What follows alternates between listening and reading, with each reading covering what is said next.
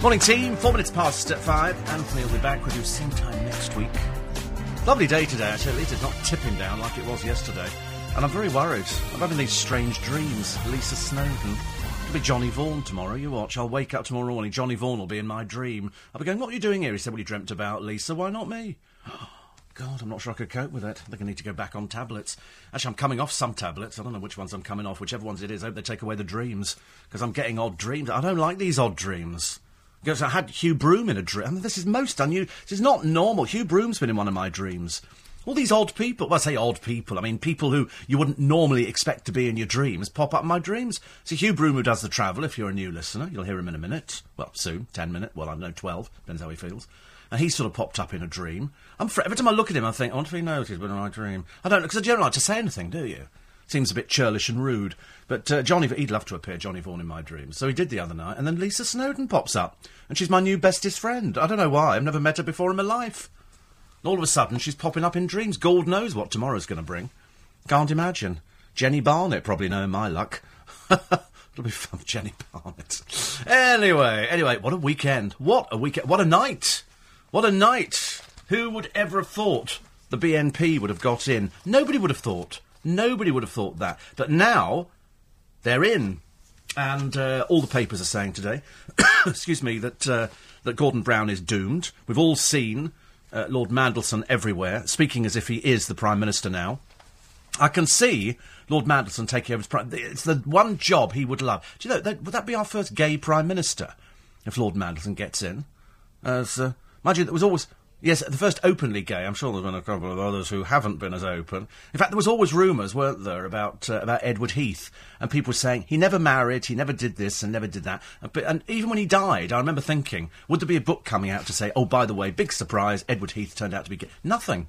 Absolutely nothing. He was father of the house. I interviewed him twice in his life, and the second time, somebody said to me, I think it was Pete Murray, he said, when you talk to him, ask him about fish and chips. He loves fish and chips. So I say, oh, Mr. Heath, I gather you're a big fan of fish and chips. Gosh, standard. Bloody awful. So he hated fish and chips. I thought, I'm never asking another question again that somebody else has passed on to me. Big mistake there. Anyway, the good news is that we do have the papers. The good news is that we're here to brighten your day. And if you're a podcaster, hello, you're probably listening to this at night. And if you're a normal person, and for that I mean anybody who's listening live at this precise moment, it's going to be a so-so day. I brought an umbrella just on the off chance that it might rain, because yesterday it tipped it down. However, it did not affect the Capital Summertime Ball. A good time was had by all, Johnny and Lisa and everybody else, and I didn't go because it was so wet in the morning. I thought, I've got my little galoshes on, my Paddington Bear galoshes. I've got my little Mac. You know, when you're a kid, you have a little Mac. I've still got a little Mac now, and I quite like it. And my little umbrella, and I come in, and Gary, who's on... I can always tell when Gary's on the door. I get heckled halfway up the stairs. I don't even need to get to the top of the stairs before I get heckled by him. And I came in yesterday, and he didn't have a coat with him. I mean, like, you know, I'm his mother. And so I said, did you get wet on the way home? He said, yeah, it was still raining when he left. So he must have left at about 7 or 8 o'clock. But I always know when he's on, because I always get abuse when I walk in, which is nice. And then, of course, we had The Apprentice, and Yasmina won. So, going to change your life? Shouldn't think so. Kate was tipped to win, Kate Walsh, and she's out now. And I shouldn't imagine, to be honest with you, that Yasmina will go and work for Sir Alan, who now appears to be working for the government at the same time. I think you can't do both jobs. You either have one job or the other. Who would you like to meet? I love this. I don't know if Anthony did it, because I missed the last bit of the programme. It's, who is the person you would most love to meet who is dead? A dead person who you'd most... You'd never... I mean, I suppose it seems fairly logical when you look at the list. For example, at number 10, Martin Luther King. This is who you would like to... I don't know who they've asked. No idea. Number 9, Freddie Mercury. Number 8, Roald Dahl. 7, Elvis Presley. See, I know people who've met Elvis Presley. 6, Leonardo da Vinci. Don't know what you'd ask him. Marilyn Monroe at number 5. 4, do you reckon you were killed, Marilyn, or do you reckon it was an overdose? What do you reckon, love? Do you reckon you were taken out by the CIA? There was always that rumour, wasn't there? Because she'd had a nice night the night before and then found dead with some pills. I thought, she was murdered. She was absolutely murdered. I mean, there was more conspiracy theories running about Marilyn Monroe than anybody else. Albert Einstein. they've got a bit of his brain. Somebody asked for a bit of his brain, and they showed it on the television, but they put it under a microscope. I don't know how I found this programme. And I was sort of half watching it, and this woman goes, we were sent 4 little slivers of his brain to analyse. How strange. Number 3, William Shakespeare. You'd have to say to it, did you really write that stuff? Or was it Bacon? Come on, be honest. Did you plagiarise it? Number 2, Princess Diana. 2 people want to meet. I met her. Did I meet her? No, I saw her on numerous occasions in London. Number 1, who would you want to meet above all others? Answer, Jesus. I don't know what you'd ask him. So come on, truth time. You know, you have to say everything, wouldn't you? Anyway, here's Peter Mandelson, quite a fearsome person. Actually, strangely enough, Andrew Pearce was talking yesterday to Sean Woodward, who defected, as you remember, from the Conservatives to Labour. Well, he's under investigation now. No mention of that, strangely, on the programme yesterday, because it's all to do with a house that he sold and didn't declare little bits and pieces on. So we'll come around to that later. Surprise, surprise, having been told, I told you, I think, 2 weeks ago, that Dr. Hilary Jones's wife has a new fella, Stephen Tristram, who's a former Royal Navy captain. Now it turns out that Dr. Hilary's got a new squeeze. And apparently he's been seeing her for a little while. She's called Dee Thresher, a mother of 2 who's a fitness expert and works as a special trainer to celebrities, of course. Don't they all? They all work as special trainers to celebrities, because that's the only way you get any work nowadays. And and you ask them, and you get, well, who do you work for? Celebrities. Well, who? Well, I don't want to talk about it. Yeah. Anyway, she's been separated from her husband for a year, and now they're together as well. It's like swings and roundabouts, isn't it? But we will come round to crop circles. Done by... Actually, I was wrong the other day. I'm so sorry. Students. Not all done by students. There are a couple of well-known crop circlers, people who go out there and will make them. But central to all the crop activity, because most of them appear in North Wiltshire. Most of them. I know they appear across the world, but most of the ones in this country are in North Wiltshire. Because it was so funny. You get this letter in from a barmy, and they're always a bit sort of like that. And they sort of say, oh, of course, you know, many of these appear, you know, in seconds. Well, they don't, of course, as you know. And in fact, if you put a camera on the field, what you would see is a few people with flashlights and a piece of wood, generally a plank, and a piece of rope. And apparently they're actually quite easy to do. In fact, somebody says here, because they're all within the area of this pub called the Barge Inn.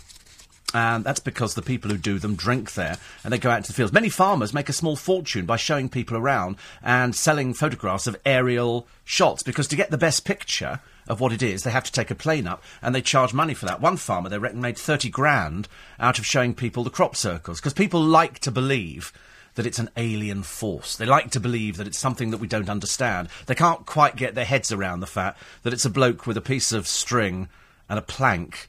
And they've said here, you've no idea, actually, how simple it is.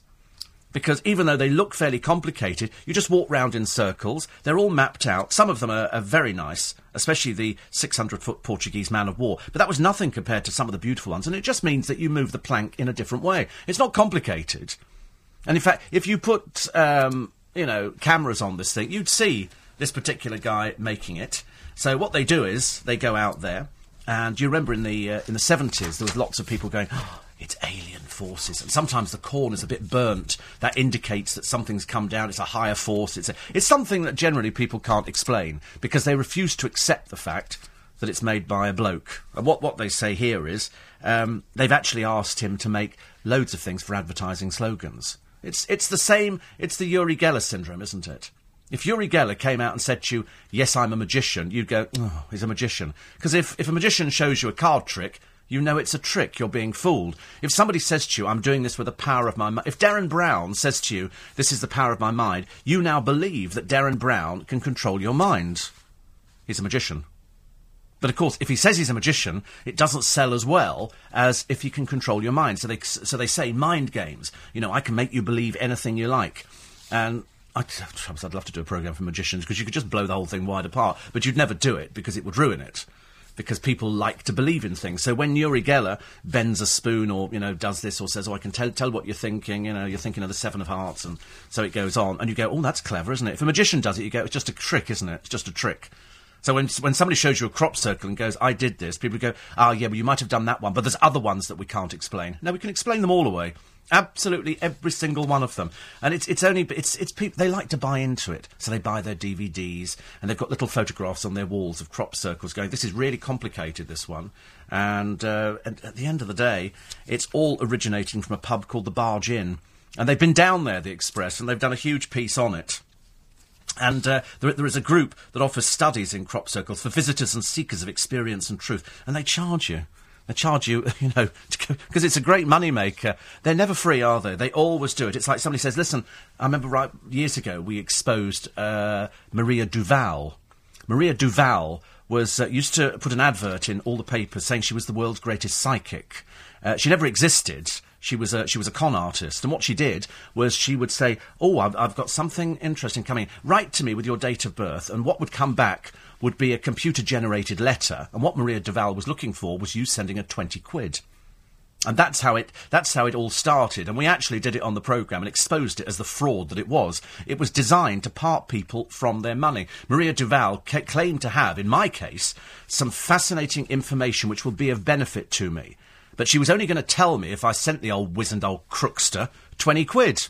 And it didn't stop there, because Maria Duval, once she'd got your name and address, passed it on to more of her crooked friends, who also started targeting you with, listen, I can tell you something. And so it built up.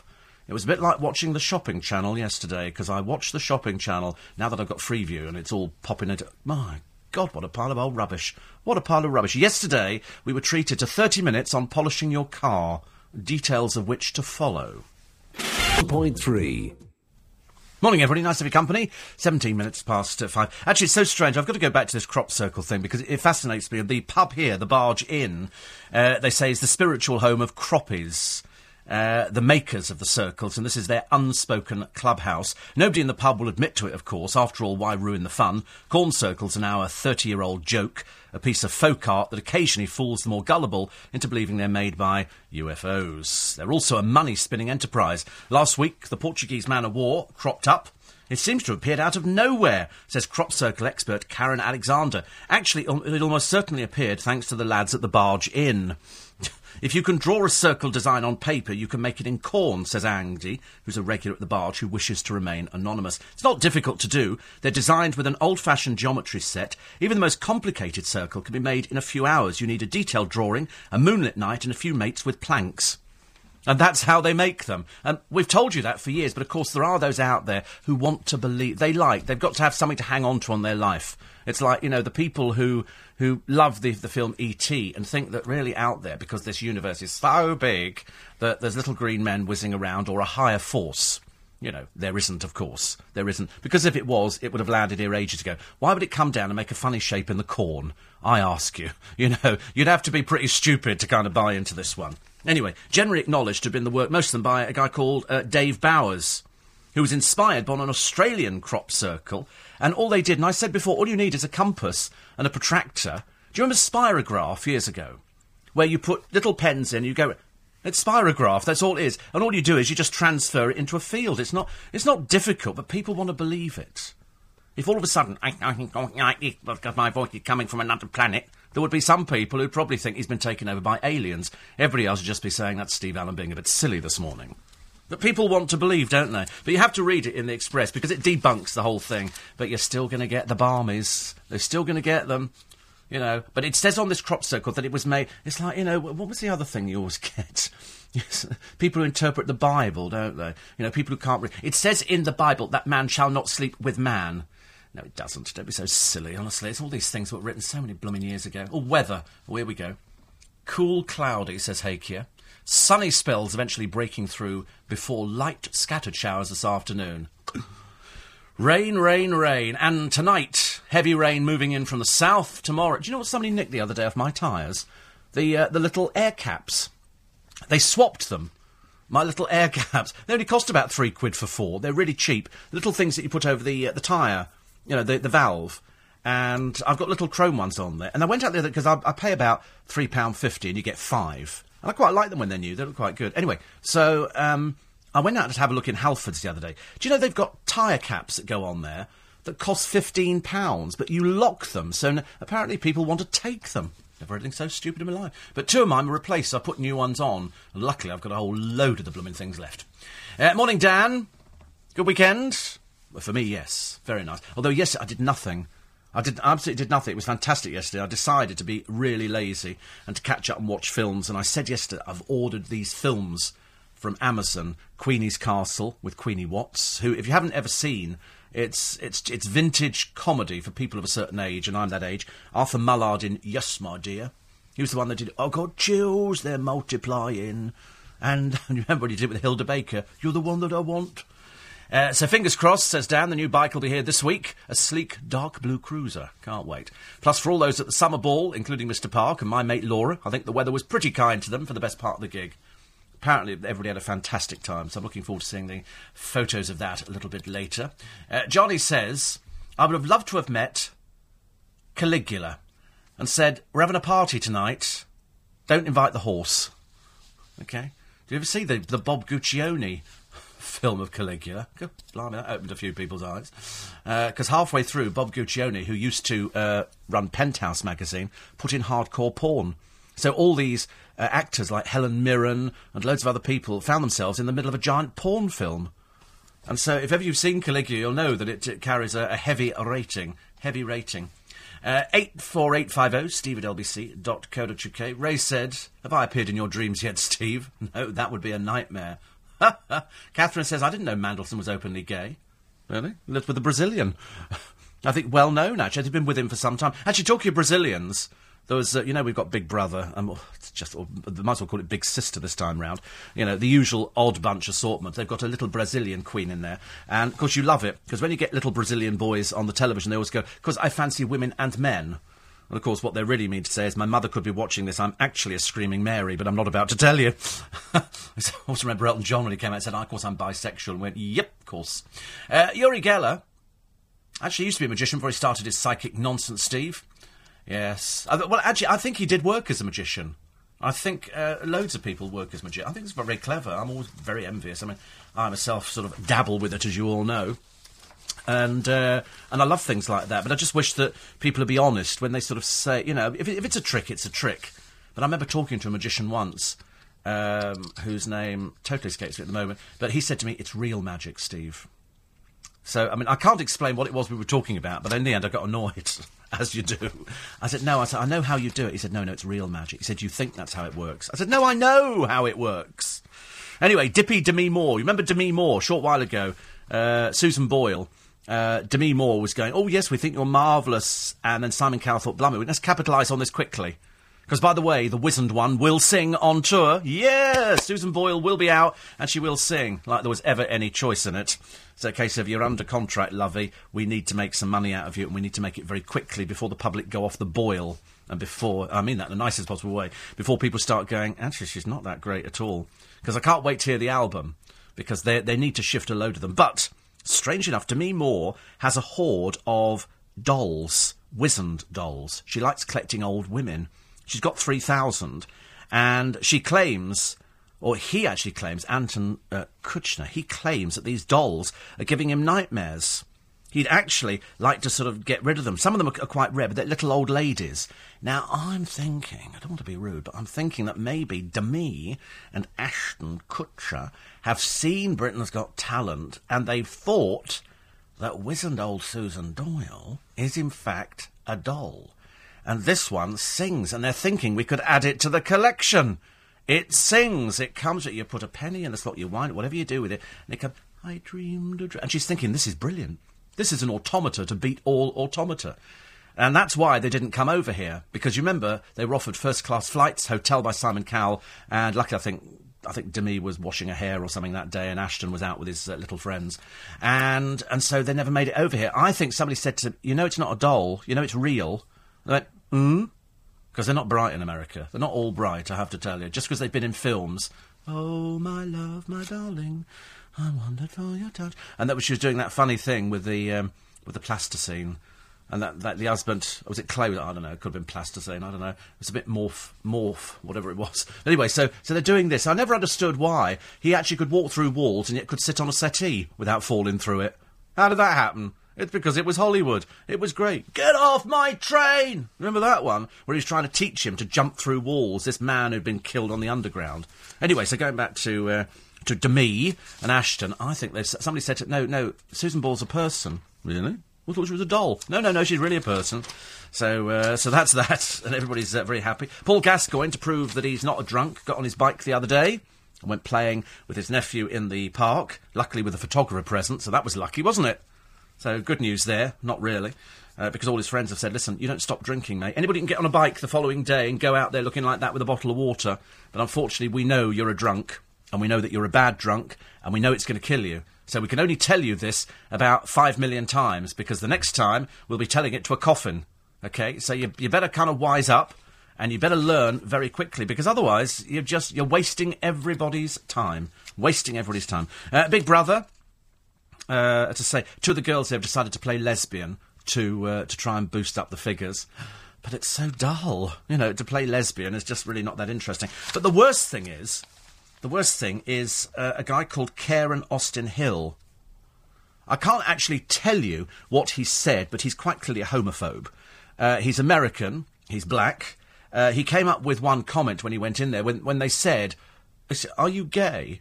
And he said, and he then made a comment that, to anybody listening, would have actually marked him out as a homophobe. Yesterday, on television, he tries to shove a banana up his bottom.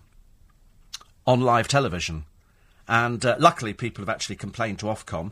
There's going to be a load of complaints against this one. I mean, quite clear, the man is either so stupid or just thick or just really disgusting. I can't work out what it is, because we had Kinga, didn't we, doing her little act. A more disgusting, vile old bag you'd be hard-pushed to find. Talking of vile old bags, I see Jerry Halliwell's out. Jerry Halliwell, 190, her new boyfriend, 29. Apparently he comes from a very rich family. And, of course, it's going to be lovely, Henry, so good luck for the meantime. Generally about 4 or 5 weeks in, you discover she's barking as a barrel load of barking things, and that's why none of her relationships last. She's what's commonly known as needy. Needy, I think, describes Jerry Halliwell very well. You've only got to read her book to realise, and we saw the documentary, Being Me, where she puts post-it notes on everything. Be fabulous today. Be wonderful. You are, she goes through phases, so she'll be with you for a little while, then she'll ditch you for somebody else, so don't worry about it. It's not worth it. It's a bit like Jordan. I am not bonkers. Of course you're not, dear. You're just a foul-mouthed, ugly, old, faded old has-been. But apart from that, I'm with you on every step of the way. Or never was. Sadly, she pulled out of the Capital Summertime Ball at the Emirates Stadium yesterday. Everybody was so looking forward to seeing her. But anyway, she said here through her agent that she couldn't go there because of this. And also, some of the things that people are saying about her are not very nice. You're not a very nice person, dear. That's why they're saying nasty things about you. Her publicist says, Kate says the claims that she was going off the rails, refusing to eat and making desperate calls, are of course not nice for her, but she knows that they're unfounded and is carrying on as normal. For normal, read filthy, foul-mouthed old bag who's determined to knock Pete as much as possible. All the experts yesterday, all the columnists say, go on, Pete, take her for every penny you can, because you wait, she will turn. She's started hanging around with her only friend in the world, which is Michelle Heaton, and you know how desperate your life must be if your only friend in the world is dreary Michelle Heaton. This is the revolting Michelle Heaton who did the come dine with me and walked down the stairs after having probably a couple of drinks, saying, oh, I've got no knickers on. I thought, you're a class act, aren't you? Answer, no, you're not. LBC 97.3. Text 84850. Steve Allen.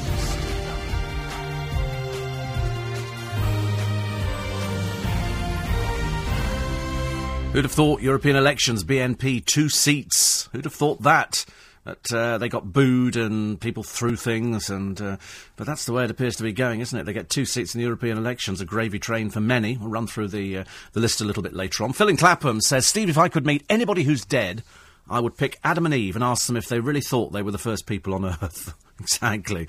Do you really think you were the first people? I don't think so. I think there were people around a long time before you, but it's a good story.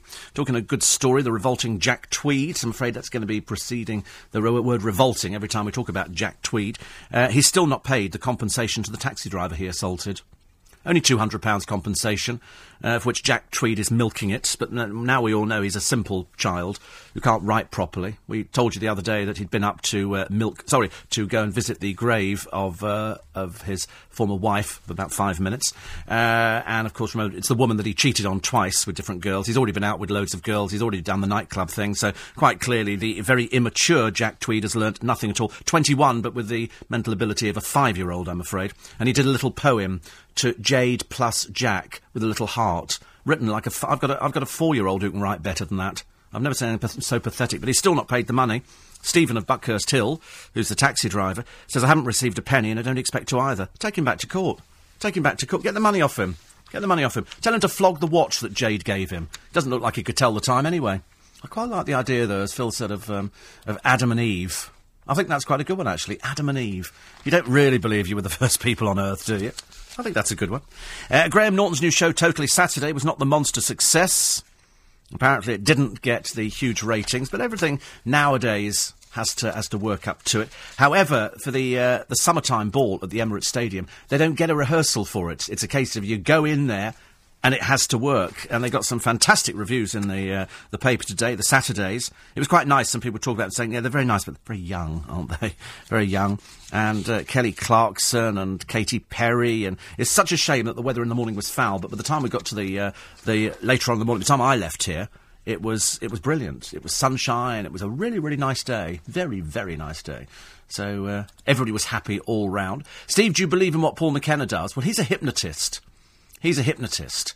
And so I think that's completely different. I don't think... You see, Darren Brown, I think this sort of mind reading, I think it's quite clever. We did a programme on LBC years ago. I don't know if it's podcast, but we pretended, we had a magician in, but we told people that, in fact, he was a mind reader and would be doing various mind reading things.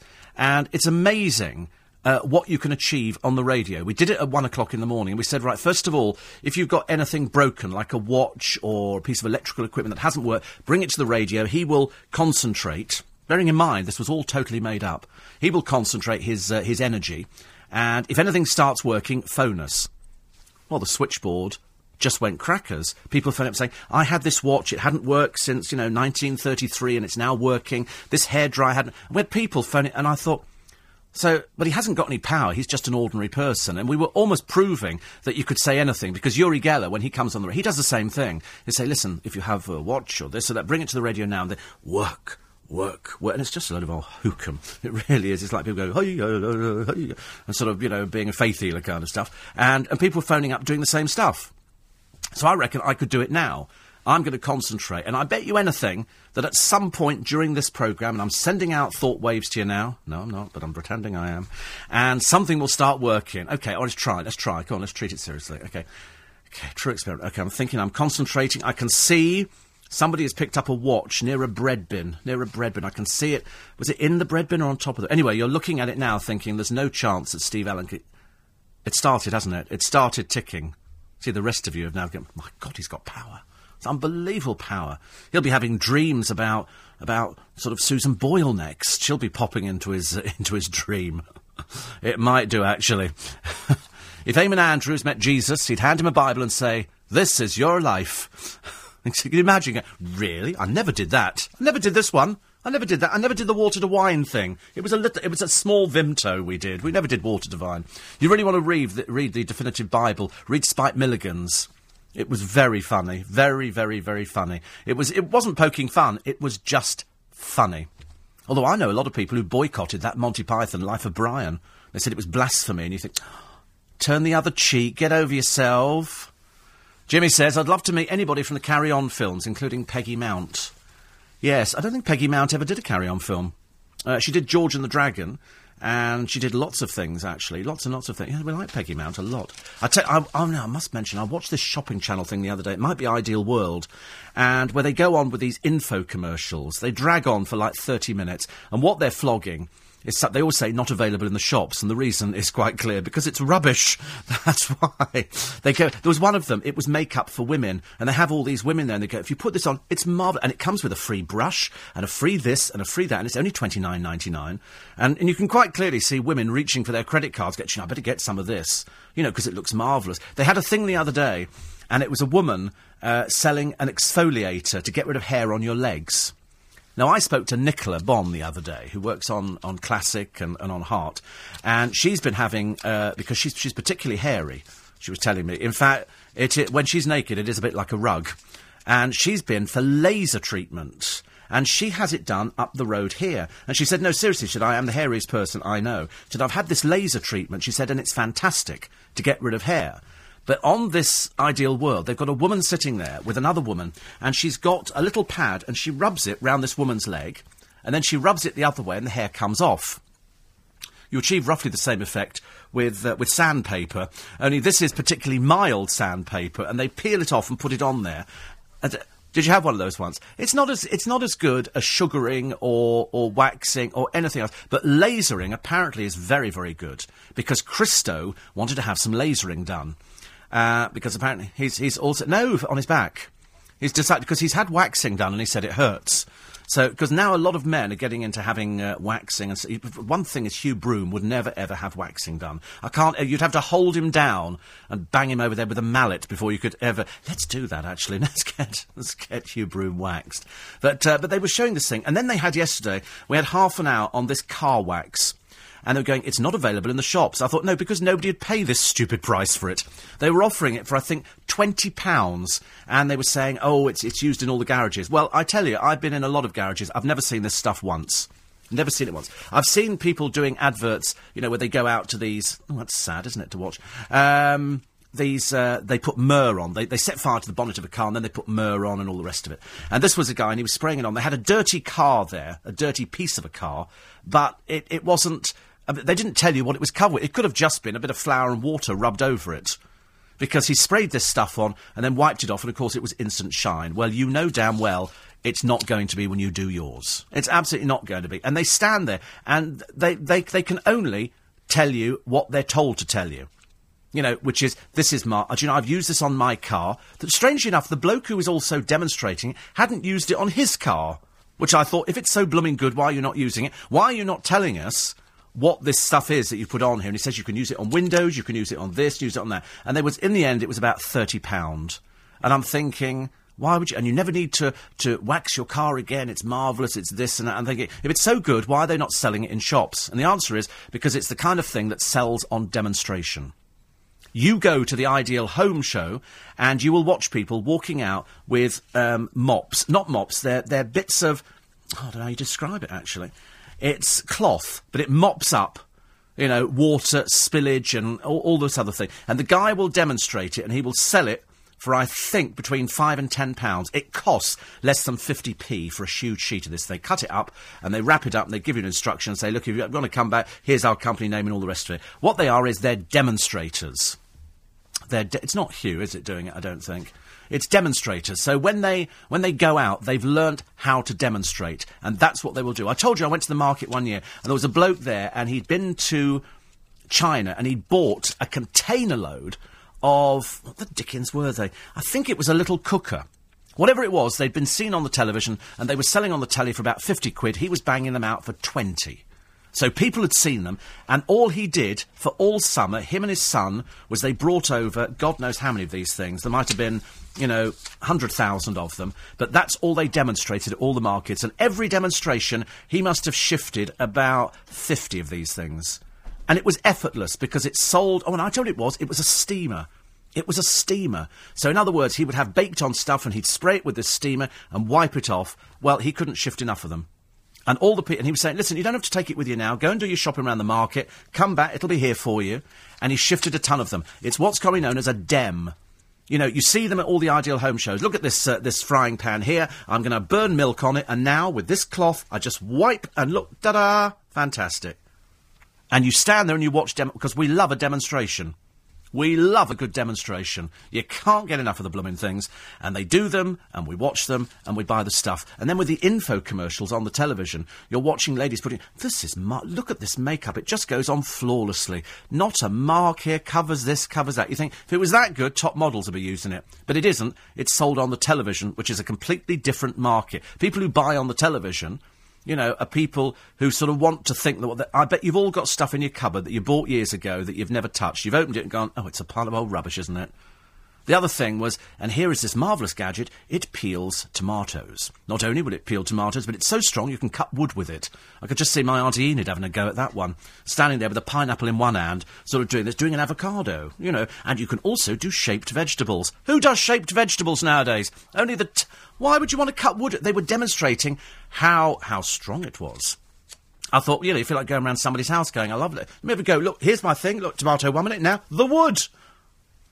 And then they were showing you how to peel an avocado. And look, you can also slice up, because you can make these lovely julienne vegetables. And you could do this. And he was picking it up, I've never seen vegetables the size of it. If kids won't eat vegetables, cut it with one of these things. And he's picking up handfuls of it. It was the biggest pile of rubbish I've ever seen in my entire life. But this man, quite clearly, and just to demonstrate that he's not a chef, but he wants to think he's a chef, he's wearing a white coat. So then you think that he's a bit of a chef. It's like when you go in to the department stores, the girls who work on the makeup counter are plastered in it. You won't, you can't see them outside because you think many of them are blokes. It's not easy. But inside the shops, the lighting is so clever. And what Estee Lauder did for one of their ranges was to make it even more appealing. They put the girls in white coats. So you think you're dealing with a biochemist. Whereas you're not. You're dealing with a shop assistant in a white coat who's got a rather large amount of makeup on. But you go there and you go, that's lovely. Let me take your makeup off and put our slap on. And that's what they do. And you see women sitting there and like they've never put makeup on before. And you still see girls. I still see girls sitting on the bus, young girls, with the wrong makeup on. And you look at them and you think, did you get dressed in the dark? Because your makeup is wrong, dear. It's wrong, wrong, wrong. The girl who sat on the train the other week... there's always, on my train, there's always a woman who sits on there and opens her sandwiches. First thing in the morning. Oh, that's nice. We like that. Is that on Sky News? Oh, it's somebody who's got a little white tiger cub. Oh, they're so cute. Until you think a little bit later, it will eat you. It's so funny, isn't it? You can play with me now, and I'm cute and cuddly, but I'm going to eat you in about a year's time. Oh, lovely. You didn't see that programme on the television, did you, about the couple who adopted a monkey and thought it was a child? They were a bit scary. 5:45. LBC 97.3, London's biggest conversation. Morning, everybody. 12 minutes to 6 is the time. A couple of stories from the papers that are running. Prince Harry stepped up his relationship with TV beauty Caroline Flack. I have no idea who she is either. But, honestly, there's no point, Harry, in sleeping with a commoner. Try and stick with people in your own class, because this is, apparently a girl introduced by Harry's TV presenter pal Natalie Pinkham. She's not still presenting on television, is she? I seem to have missed that one. Didn't she turn up in a couple of programmes and that was about it? Isn't that Jim Davis's flatmate, Natalie Pinkham? But, the idea of going out with somebody who's on a recommendation. They left a club, apparently, Harry and this girl, and she's much older than he is. In fact, she's quite old to be in clubs, really. Anyway, they left at 4 a.m. You don't think they go back for Rumpy Pumpy, do you, after that? Do you think they do that? Is that the kind of thing? Because Prince Harry's so dedicated to his job, although he is enjoying the single life. And she emerged from the apartment late yesterday morning. Oh, Caroline is a Gladiators host. Didn't even know it was back. Gladiators, I thought that finished years ago. Oh, it's still... Oh, blimey, it's still going, apparently. But apparently she was driven to his private apartment at Clarence House. It's about like wheeling them in, isn't it, really? It's like, get that one. That one. No, not that one. That one. No, not the bloke. The girl. Bring the girl back. OK, don't you want to come back with Prince Harry? Yes, certainly do. There's no thinking about it at all, but you watch. She'll be coy over the next week. You watch. She'll be going, so what is it? I can't talk about it. Well, until he finishes with me, then I'll be talking about it until, till it goes off. It goes off the boil again. 84850 steve@lbc.co.uk. Ray and Balham is going to phone the CAA this morning, the Club for Acts and Artists, or Artists and Acts, to see if they have information regarding Patrick Newley's funeral. This is Patrick who died tragically the other day, very, very young, 54 I think he was, and I'm not sure whether or not it was throat cancer. We'll find out more on that. Jordan and Peter Andre locked in this new battle. Jordan out with Michelle Heaton again. Oh, how dreary. Glamour girl Jordan. Nothing glamorous about Jordan at all. As I say, foul-mouthed, faded old has-been, I'm afraid. And that's being kind. Yes. This is Yasmina Siadatan, I think it is, who's now the new apprentice girl. And she's going to set up a love nest in France. Oh, so you're not going to be working for Sir Alan, are you? You're setting up a love nest in France. She says, I'm taking a pay cut. It's not about cash. Oh, dear, it's about ego, is it? Oh, I hope not. I don't think any of them are worth threepence, to be honest with you. I really don't think any of them are worth anything at all. I'm just not fans of these sort of people. Daily Mail this morning. Yasmina, you're hired. Does it really matter? And you know, for 40 years, Liz Jones has battled anorexia. Liz Jones, who writes for the Mail, apparently, you'd never know, looking at some of her pictures, that she battled anorexia. This is the girl who did her breakup with her husband quite publicly, and it was so dreary. It went backwards and forwards, and frankly, at the end of the day, I'd lost the will to live. I thought anybody who does that kind of thing in a column is just awful. It's almost like reading about Prince Andrew off on another one of his freebie jaunts, otherwise known as Freeloading Andy. This time, he's head off to Azerbaijan, as I mentioned yesterday, in a private jet at the cost to the public of, that's you and me, 60,000 quid, going off there to meet a corrupt dictator, a man who fiddles expenses and everything else. And even people in Azerbaijan are saying, what's he doing here? The answer is he's on a freebie. That's what he's on. He's never actually had a day's work in his life. Bit like his daughter's an ex-wife. They don't actually do anything, do they? They're just kind of, well, the daughter's staggering in and out of clubs, and he goes off playing golf under the guise of he's apparently a European culture minister or something, whatever he does, I've got no idea. And of course, he was in the Falklands, as we're so often reminded. And then you've got Sarah Ferguson, who's bombarding the people at This Morning because she'd like to be considered for the job of Fern.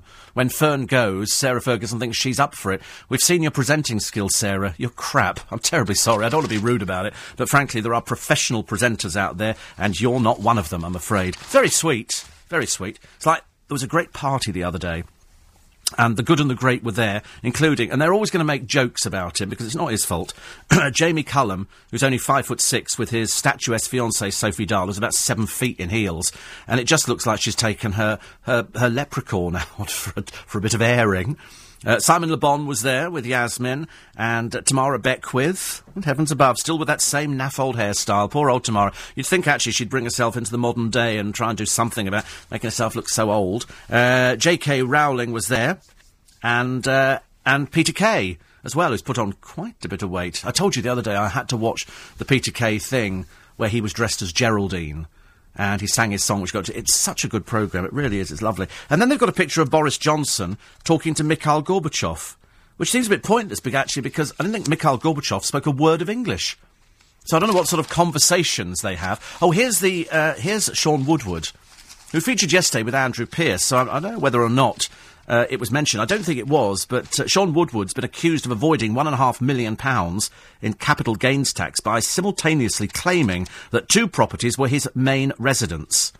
In 2003, the Northern Ireland Secretary, the only cabinet member with his own butler, made a £3.7 million profit when he sold his central London townhouse to the singer Sting. By telling the taxman that the property was his main residence, he avoided paying capital gains tax of 40% on the sale, a saving of almost £1.5 million. 2 years earlier, he told the Commons Fees Office that he and his wife and 4 children lived in Sarsden House, a mansion set in Oxfordshire. All published parliamentary records at the time of the townhouse sale suggested he lived in Oxfordshire rather than London. Yesterday, he failed to clarify whether in 2003 he declared 2 different main residences, avoiding probably about £1.5 million. Another one for the Telegraph, I suspect. And I know that they talked about this yesterday on the programme, but I think Andrew talked about this, whether or not boys as young as 12 should be allowed to carry condom cards. And the answer is absolutely. Anybody who thinks that 12-year-olds are not having sex is living on another planet. They're absolutely. And this can be done without their parents knowing. And I did say that in Twickenham we have somewhere where kids can go in, schoolboys. I've seen them going in there, and they go in and they're given free condoms, because at least it stops them having unprotected sex, which is a lot safer than actually people going out and ending up on the Jeremy Kyle show. You know, I had sex with this and I'm here for a DNA to try and work out who the father is. And that's what I find even more disgusting. 84850, steve@lbc.co.uk. Sean in Hanwell says the best magician is Gordon Brown, because he's made the Labour Party vanish. Yes, it's not too bad. If you keep watching the Shopping Channel, says Catherine, Uri Geller and his magic jewellery will pop up. Oh, dear. I'm not sure about these shopping channels. 84850. I bought some stuff for getting rid of scratches on cars, says Lynn. Absolute rubbish. But those pads for hair removal, wonderful. I shall recommend them to Nicola Bon. I don't think there's enough pads in the world. Steve, read the shopping channel. I bought this paint roller, which you fill up with paint in the middle, washes out under the tap instantly. It doesn't. It takes ages and weighs a ton. I know, I've seen these before, and they go, and you can put any paint you like in it. It doesn't spill, and you just roller and roll. And we're going to give you a thing that does edges. You know, they're all rubbish things. They're all designed. They're sold, as I say, on a demonstration. That's what they are. They're demo items. There are warehouses full of this stuff, and what they've got to do is convince you to buy it. And so they have these demonstrations, and people buy it. And then you're quite right. Whenever you wash out a paint roller that's in the inside, unfortunately, it takes forever. They seem to think you put water in and the paint just oozes. It doesn't. It's like trying to get rid of soap off a flannel or off a sponge. Doesn't happen at all, I'm afraid. Anton Deck could face a wage cut. They have a 3-year, £20 million deal for hosting shows like Britain's Got Talent and I'm a Celebrity. However, they say that ITV might start cutting back. I don't think it makes any difference, does it? Does it make any difference? You know, whether they get paid 20 million or 5, I don't really care on something like that. And the one thing that men have always complained about, and I'm going to complain about it this morning, and I'm sorry to do it, but it is the most stolen item. The most stolen item in the world is razor blades. People nick them. Why? Because they're so damned expensive. For example, they've got the Gillette Fusion Power here. The retail price of 4 is £2.43. They cost 20p. That's what they cost. The biggest rip-off in living memory is razor blades. That's why people steal them in their thousands. Every year, people steal them. I watch people stealing them in Waitrose. They steal them from chemists. They take them from anywhere they can. That's why razor blades are practically under lock and key. Because even though they're cheap, the price of them is astronomical.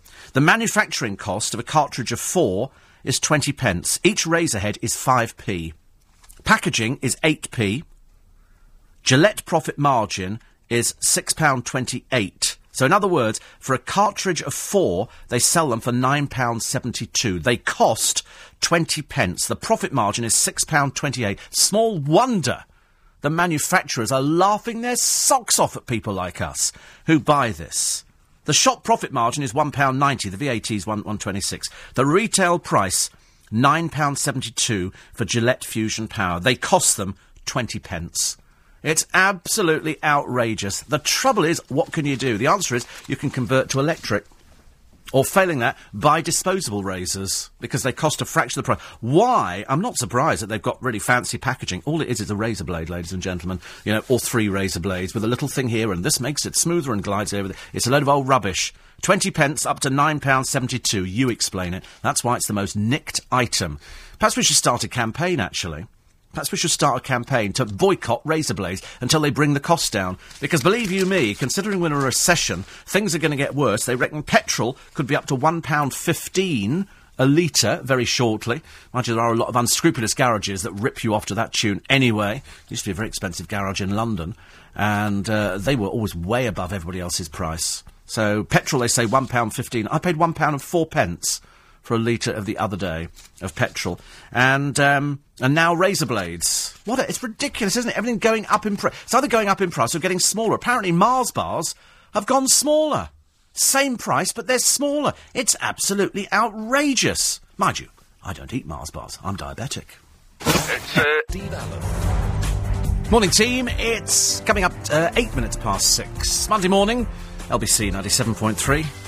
Who'd have thought after the European elections, BNP 2 seats of the European Council over there, and Gordon Brown now facing this Euro election nightmare.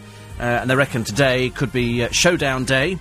His fate will be decided by Labour MPs, they say, in the Sun today at 6 p.m. The countdown to the crunch meeting that could result in Brown being forced out as PM. Although if he is forced out as PM, what are the odds on Mandelson? Seeing as he now appears to be, in all but name, Deputy Prime Minister.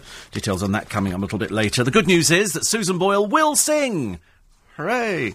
And she'll be going on the tour. The organisers were worried they'd have empty seats on the tour. Strange that, because they were only telling us the other week that the tour's sold out at £32.50. I'm sure it's amazing value to see a few people running around on the stage and a few people singing. And they brought back George Sampson, because he was just sitting at home twiddling his thumbs, so they thought better bring him back to try and liven it up, because they're not sure that the current crop are going to sell enough seats. They don't want empty seats, do they? That doesn't look very good in anybody's show. So Susan Boyle, they don't think she'll be doing the first bit of the tour in Birmingham, but they say that she will play a massive role in other dates. What, sing more than one song?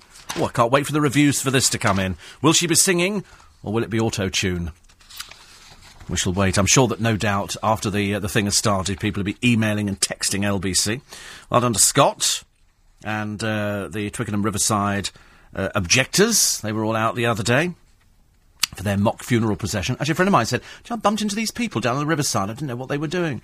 So they're protesting there. Actually, strangely enough, I've noticed that even though he has played no part in it whatsoever, Vince Cable is in hospital at the moment.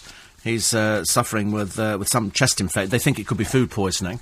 Not exactly been very helpful, I'm afraid, considering that people voted him in round our area. But the main news is they need masses of people to get down there, and they've got a referendum supporting literature, and they've been sending it round. So good luck. They don't give up. These people, they don't give up. So you've got to applaud people for doing that. I think they started at the Barmy Arms. And we were looking yesterday, weren't we, for some people to row, because it's the Dragon Boat races next week, and they need somebody for the Barmy Army team. The Barmy Arms team. Sorry, Alan. Anyway, Noreen, very varied weather, she says here, because yesterday the weather was atrocious in London. I mean, I don't know about the rest of you, but it absolutely bucketed down. She said, I did get a swim in, and we walked around the lake, a bit different from last Sunday. I had a podcast on January the 1st, 2007, you were breakfast. I don't know if you were doing the next day. You were asking Uncle Rob to call, and he didn't. And Joanne Webb was on sport. She was hysterical. Because you know she knows all about sport, Joanne Webb. And in fact, I've just bumped into her at the coffee machine. And she said, I was just listening to you. She said, what sort of dream were you having about Lisa Snowdon? I said, it wasn't one of those sort of dreams. Oh, right. Because I often worry, she says, if you have those sort of dreams, whether or not the person who is in them knows about it. And when you bump into them the next day and they look at you, do you sort of think to yourself, I wonder if they know I was dreaming about you last night? So I try not to tell them. I mean, I was only talking about Hugh this morning, and that, luckily for us, he turns out not to be in. Reviewing the papers for Nick Ferrari this morning, Yasmin Alibi-Brown. They're talking about the Euro elections. Ed Davey, Shadow Foreign Secretary for the Lib Dems, and Daniel Hannan, Conservative MEP for the South of England, Robert Evans, the Labour MEP for London, and from UKIP, Gerald Batten, plus for the I've got everybody off the Greens, Jean Lambert. Perhaps they should add to that now the BNP, who have 2 seats. Andrew Porter will be talking about Gordon Brown, how long can he hold on, and the people who love Britain. And so today it's Gail Porter and Louise Robertson from our Glasgow newsroom. So Gail Porter, the television presenter, will be cropping up on breakfast this morning with Nick Ferrari after the news at 7. Gordon says, we were slightly perplexed by your comment yesterday, Steve, that you were in the Canary Islands. It was so cold I wished I'd taken an umbrella. I know. I get so carried away with it on Sunday because I've had 2 chocolate biscuits. And you know what happens if I have 2 chocolate biscuits? I'll just go completely out the window. And it was cold and wet, and unfortunately I didn't get round to the wet bit. The cold bit, I wish I'd taken a hot water bottle, and the wet bit, I wish I'd taken an umbrella. So it was just miserable. Hadn't rained, apparently, that badly over there for 20 years, and of course it all occurred during my 2 weeks. He says, why not avoid all the worry and holiday here on the Tooting Riviera? Temperatures are soaring, there's never any rain, a new Poundland has just opened, and the pier's having an extra lick of emulsion. What are you waiting for? That's from Sandra and Gordon. I love the idea that the piers had a new lick of paint. Is it from one of those items that you buy on the shopping channels where you pour the paint in and then you just roller? And you've got people... They had Tommy Walsh on, doing something that you put on bricks and then you put cement in the middle of it and then it sort of lays a little layer of... I mean, there's sort of... The gadgets that you can buy on there, most of them absolute rubbish. A tan accelerator, sort of produced by a bloke who doesn't even exist anymore. He died, unfortunately. Sev says, I'm going to Swanage in Dorset today with 27 10-year-olds for 5 days. The weather predicted is rain, rain and more rain. Can you please work your weather magic for us, please? I shall do double prayers tonight. Double prayers tonight. And we hope that you get some good weather. You imagine 27 10-year-olds. Sounds like you got your work cut out for that one, I'm afraid.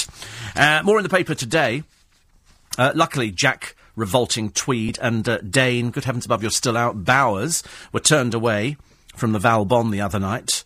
I think so too. And any club that lets Jack Tweed in, I'm afraid, is just asking for trouble. Anyway, I was more interested in Studio Val Bon's prices. OK, because Lindsay Lohan was there and had 2... Now, I don't know what these are. It's 2 Polestar BTLs. I don't know what that is. It could be anything. Whatever it is, it's 270 quid. Okay. A Moët Magnum, a Magnum of Moët, is £325. This is Studio Valbonne.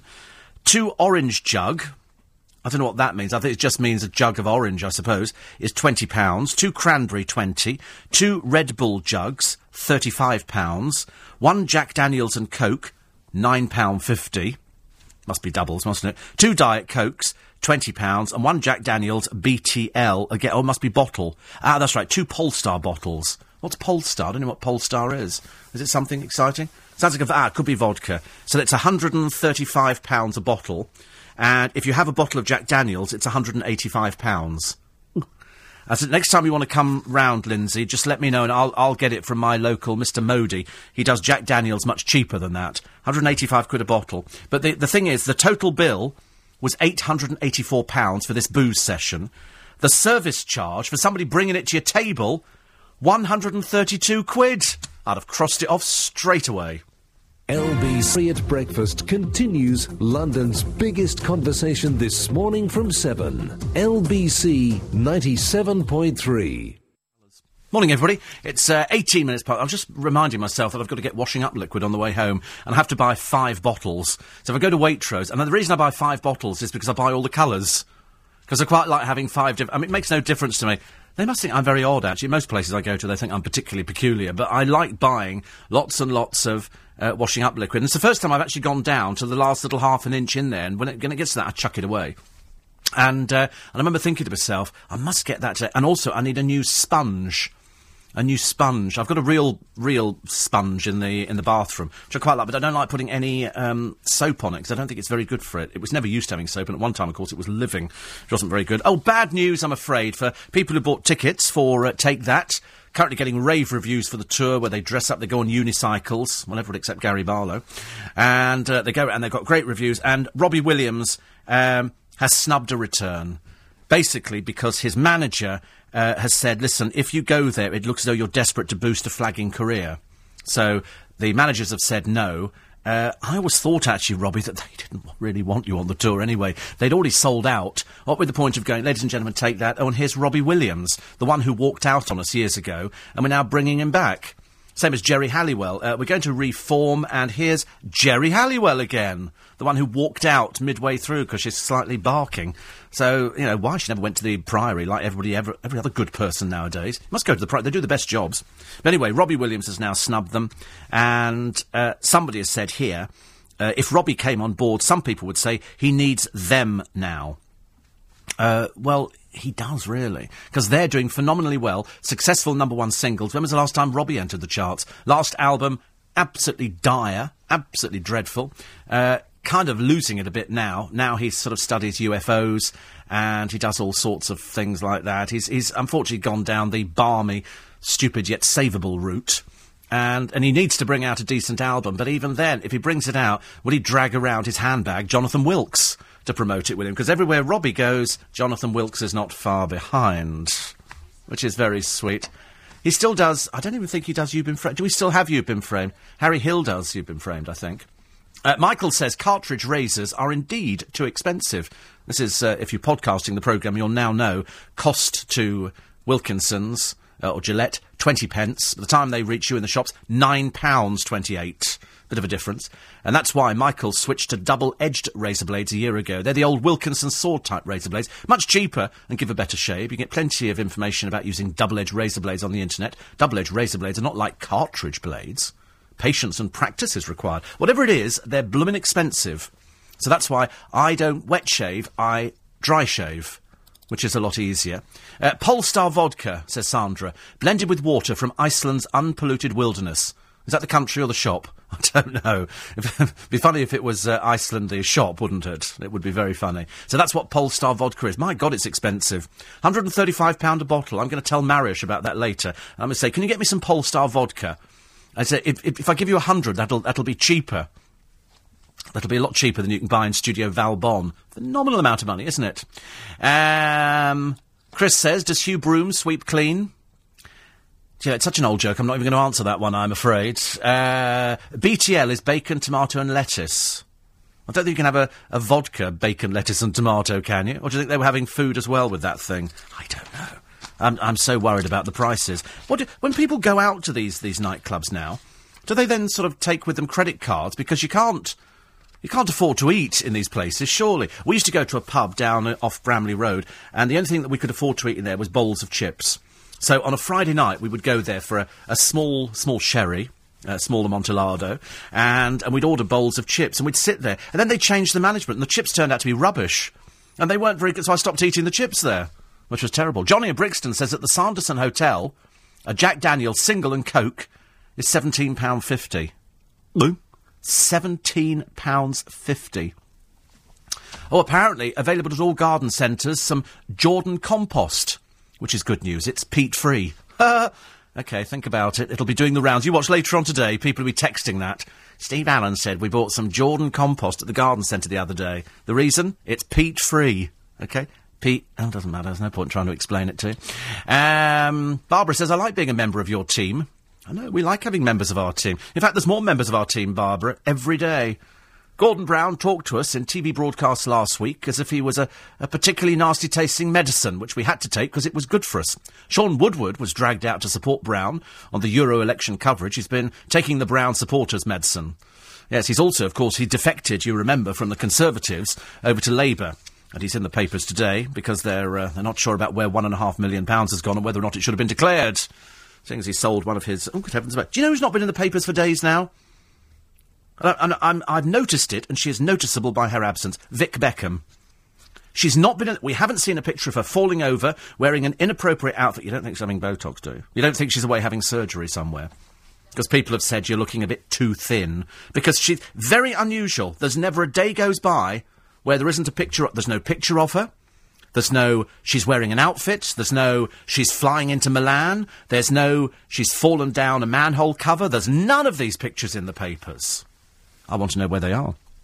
But there is a picture of Colleen Rooney, still the woman who goes out shopping for the world and can end up looking like an unmade bed, I'm afraid. I've never seen anybody look so desperately unattractive when you've got that much money. Mind you, can't make a silk... Anyway, Kate and Jerry McCann could lose Clarence Mitchell after their millionaire backers stopped paying his wages. They've still got enough money in there. I don't think that that will change at all. I think, actually, Brian Kennedy, who said that he would support the McCanns, has lost, I think, about 50 million quid, but I think that's from 350 million down to 300 million, so he's not exactly going belly up, I'm afraid. And they say that Mr Mitchell, who is said to have taken a salary cut, is now having to be paid out of the Madeleine Fund, which is likely to be empty by the end of the year. They've got £500,000 in there. How can it be empty by the end of the year? They need to rein back in, I think, on the McCanns. I don't think that they'll lose Clarence, but, I mean, the man's got to earn a living, I suppose. And also, the sports channel, Setanta, could be forced into administration this week. They say after failing to make payments due on TV rights. This Irish firm, which showed England's 4-0 World Cup qualifier win away to Kazakhstan on Saturday, is struggling to pay cash owed to football associations, according to a report. They've got about 1.5 million customers, but this is well below the 1.9 million they need to break even. So we'll watch that story for you. And the drug smuggler, who got spared the death penalty. I don't know why. This is Samantha Orabata, I think. She says that the father of her baby is a man who was in prison. He's a Brit called John Watson. And she got pregnant by him to spare herself the death penalty, knowing that she was a convicted drug smuggler.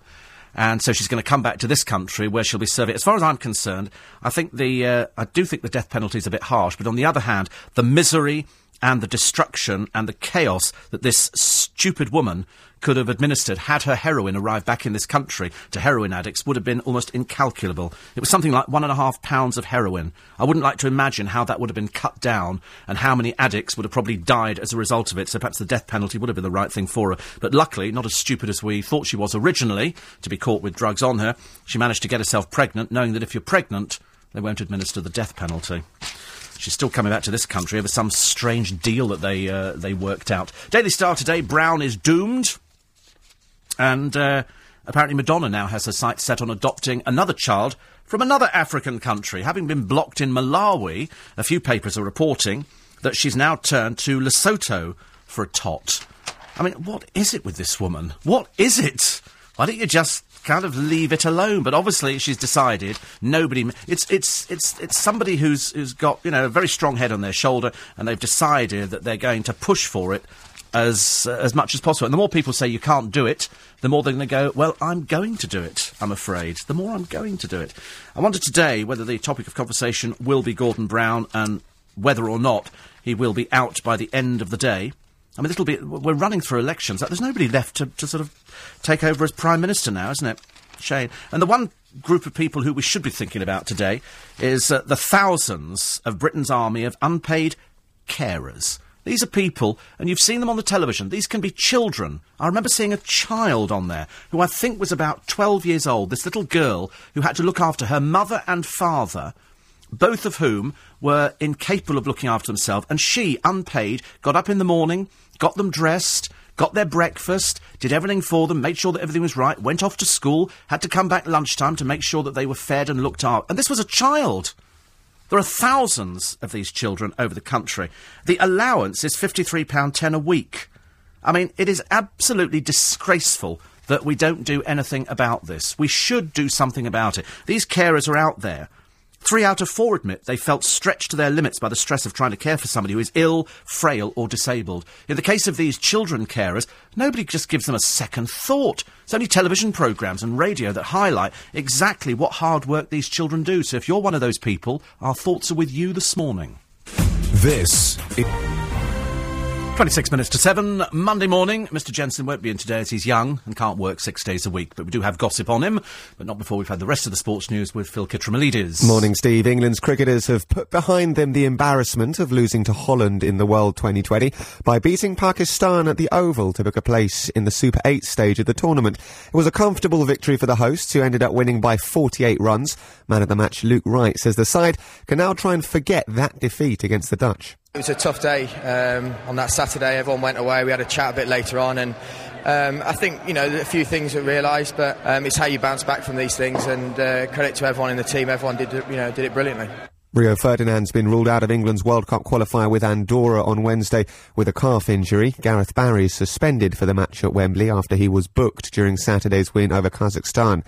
Roger Federer says he'll never feel pressure again after winning the French Open to complete a full set of Grand Slams. This afternoon, the Aegon Championships get underway at Queen's Club. Top seed Andy Murray doesn't play until tomorrow.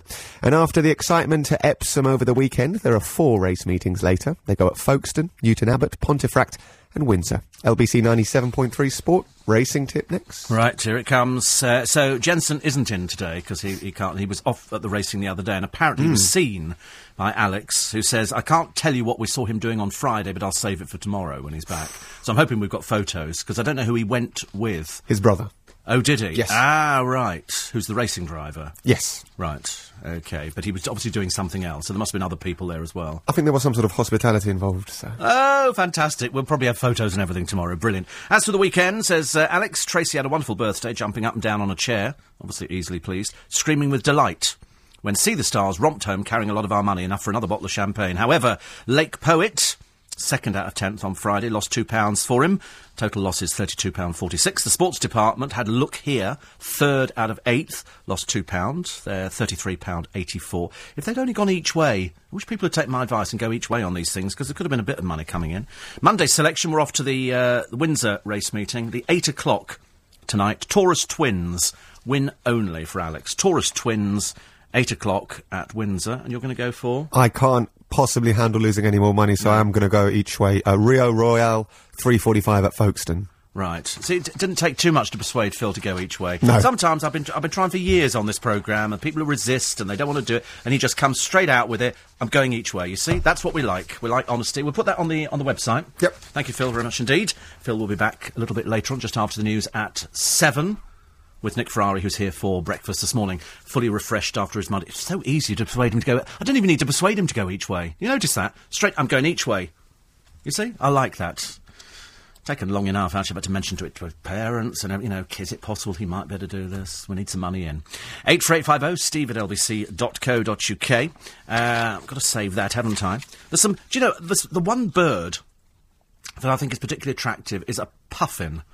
I don't know why. I felt sorry for puffins ever since they featured on a television programme.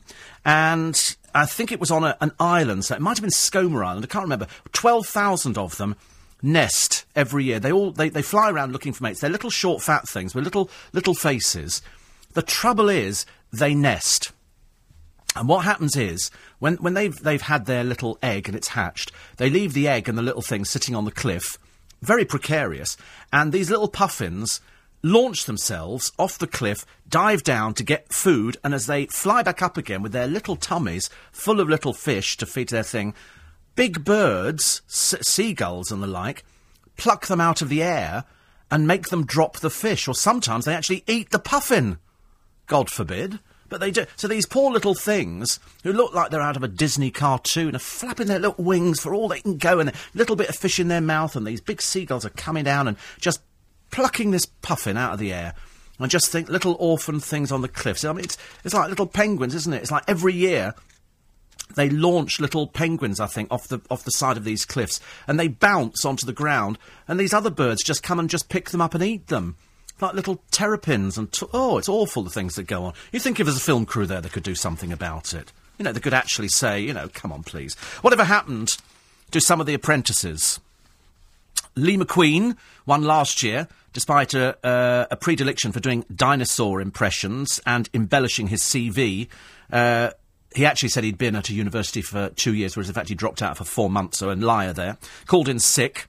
But he's still working there as a development director at Amscreen, Sir Alan's digital signage company. In April, it was announced he'd secured his first major deal for the company. We'll see Amscreen's units installed in BP petrol stations. Simon Ambrose is working for Sir Alan's property company, Amsprop, and is developing a hotel and golf course near Stansted. Michelle Dewberry runs her own company, named by herself, a successful business consultant. She's written her autobiography.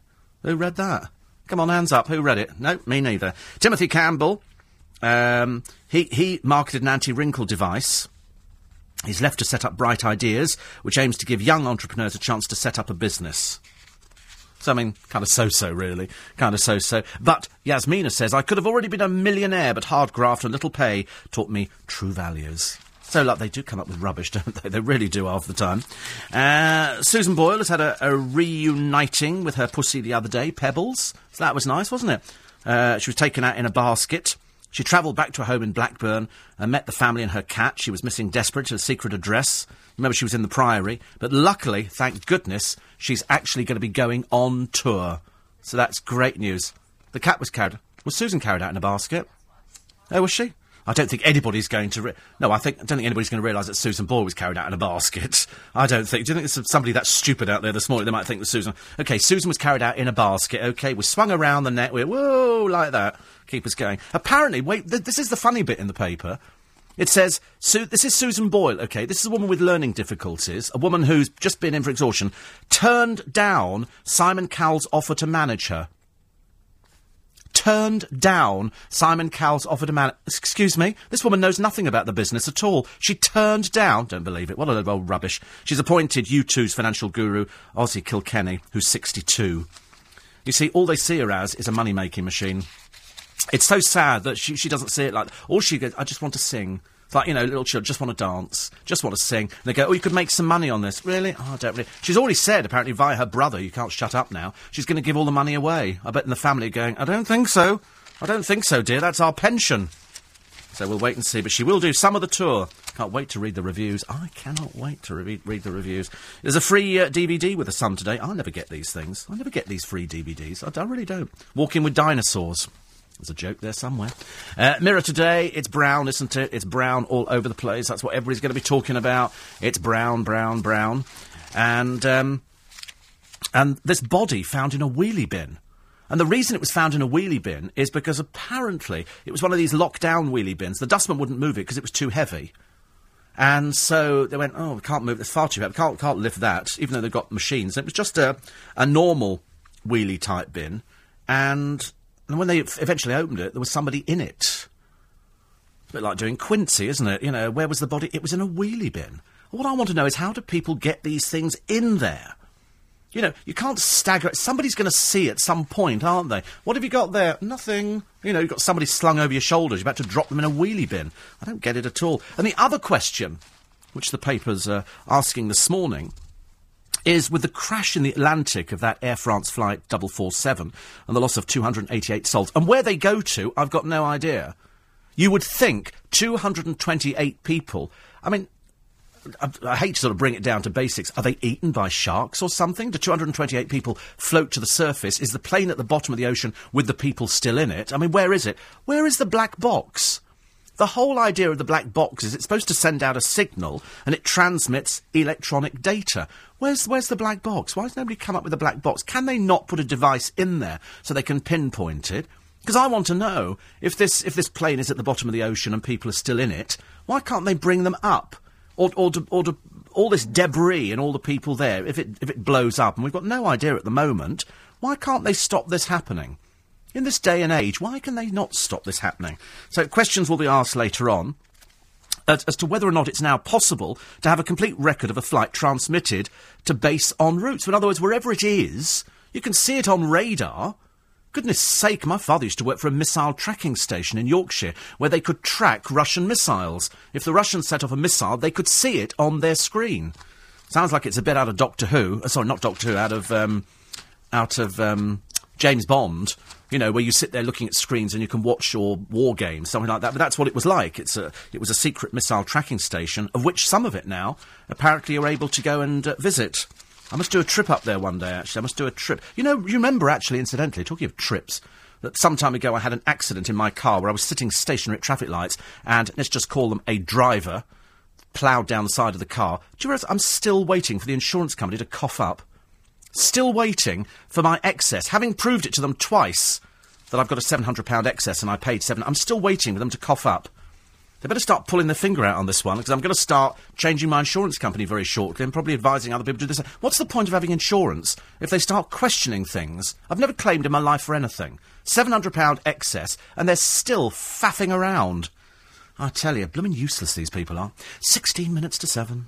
This is LBC 97.3. So 12 minutes to 10. We talked earlier on about the razor blades that cost 5p to make but sell for £9.72. This is the Gillette Fusion Power. I often wondered how they could afford to get people like David Beckham. And you remember for Father's Day some years back, they gave him a diamond-encrusted Mach 3 razor, which cost $54,000. And the reason is because you and I are paying for these things. If we stop buying them, you know, then it's an awful lot easier for them to start bringing the price down. So the manufacturing cost of 4 cartridges, 20 pence. By the time it hits the shops, £9.72. Procter & Gamble say the retailers, rather than manufacturers, set the price paid by the customer. Well, the shop profit margin is £1.90, so it can't be. The Gillette profit margin is £6.28. Somebody's telling fibs somewhere, and I suspect it's Gillette. Why they're so expensive, I've got no idea. Other items that cost 20 pence don't end up being £9.72, do they? 84850 steve@lbc.co.uk. Siobhan in Westbourne Park says, thank you for your thoughts and prayers on being carers. So many carers out there who get nothing, and it was this programme on the television that prompted me to mention it this morning, where you see a child who's having to look after her parent and doing it fantastically, and I think they ended up giving her a surprise day out with her friends. I mean, this, you know, they become adults very quickly, and you read, you know, so many horror stories about young people nowadays, and then you never hear about these children who work tirelessly for nothing, because that's what they do. The plane is in 600 feet of water, says Alan. The only thing a black box transmits is a homing signal. Where are the rest of the people? Was it 28 bodies out of 288, I think, that they've done? And you think, where are the rest of them? Are they still in the plane? Can they not remove them? Thank you to all those people who wrote in about yesterday's In Conversation with the irrepressible Barry Cryer. It was repeated last night on LBC. If you want to hear it again, you can podcast it. If you go to lbc.co.uk, you can learn all about podcasting. Very cheap, for as little as £2 a month. You can take them on holiday. You can download hours and hours and hours worth of stuff going back years. In fact, this programme goes back years and years. You can download most of them and then take them on holiday. So you've always got something. If you've heard a particularly funny programme or so, we always guarantee at least one laugh in the programme, which isn't too bad for this time of the morning. And there'll be a few more coming later on today. But if you download stuff, it's fantastic. We have happy podcasters with big smiles on their faces all the time. So learn how to podcast. Go to lbc.co.uk. There's all sorts of stuff on there. You can have a laugh at our photos. You can go, I never thought you looked like that. And you can have a look at the old LBC presenter photos and think, my God, you've aged badly. As indeed as it. The funny thing is, I look through pictures and I often wonder if I bump into somebody who I used to know from years ago, whether or not they have changed. And you look at some of the pictures, you think, I'm not sure if you think I've aged or I think you've aged. Reunited, Lennon's son. This is the little girl whose nursery school friendship with John Lennon's son Julian inspired the song Lucy in the Sky with Diamonds. Her name's Lucy Voden, and more than 40 years after the song's release, Lucy O'Donnell, as she is now, and Julian Lennon are back in touch. Oh, so she's now Voden after her marriage 13 years ago. They've been reunited after he heard that she's battling an incurable disease. So she is the famous Lucy in the Sky with Diamonds. It's great, isn't it? My brother, I think, went round, was it Paul McCartney's or was it John Lennon's house, which is a National Trust property in Liverpool. And they do this great Beatles trip, and it's amazing how many people wrote in saying, I've done the Beatles trip, and it really is fantastic. You go there and you can go and have a look at the cavern, but it's not the original cavern. It's in a different place, but you get a sort of a rough idea. There's a story here in the paper today. I was going to bring it to you at the beginning of the programme, and I left it till the end because it was so horrendous. I wanted as many people to hear it as possible. This is the story of a critically ill patient who died after a paramedic, took a detour en route to hospital so he could end his shift. So in other words, he drove his ambulance to a depot to swap over with another crew, insisting he was already 15 minutes late, clocking off. Unfortunately, the diversion added half a mile to the journey and meant that precious minutes that could have been vital in saving Ali Ashgar's life were lost. The driver even failed to notify his replacement that the 69-year-old, who had suffered a stroke, was deteriorating and close to death. So in other words, he's got somebody in the back who is dying, and he thinks, well, a bit over shift here. I'll just drive round the depot, taking a detour to swap over. Doesn't tell the people, excuse me, I've got somebody who's dying in the back here. The ambulance finally arrived at hospital 35 minutes after the 999 call was made, but unfortunately, Mr. Ashgar died of a heart attack soon after he was taken into accident and emergency. I mean, it's absolutely appalling. I mean, this driver should be named... And who is this buffoon who is working as a paramedic? I can tell you it's in Stockton, in Cleveland, to North Tees Hospital. Should have taken 10 minutes. It's only 3.3 miles. The delay was reported by the replacement ambulance driver. Director of Operations says there was an avoidable delay. How long is irrelevant. It simply shouldn't have happened. This person died. This person died in the back of an ambulance. He and a colleague who was treating the patient have been suspended, no doubt on full pay. And perhaps we'll give them a nice holiday in the Caribbean or something, or send them off somewhere. It's absolutely appalling that this can happen. I remember we used to have somebody, not quite on the same line, years and years ago, a reporter, and he used to have his shift times, and it would get sort of near the end of the shift, and the producer of the programme would say, I need you to go out and do this. And he'd go, well, I can't do that. And they go, why? And he'd go, well, because I'm off shift in an hour. If I go out there now and do the interview, then bring it back, I can do that in about 40 minutes, but it's going to take me that long to script it, so I can't do it. So he refused point blank to do it. Why on earth we kept this idiot on, I've got no idea. Another one here. Steve, re your motor insurance excess. You should ask for the name of their claims director. Write to him, stating you'll write to the FSA as a payer of your insurance premium. You're paying for indemnification.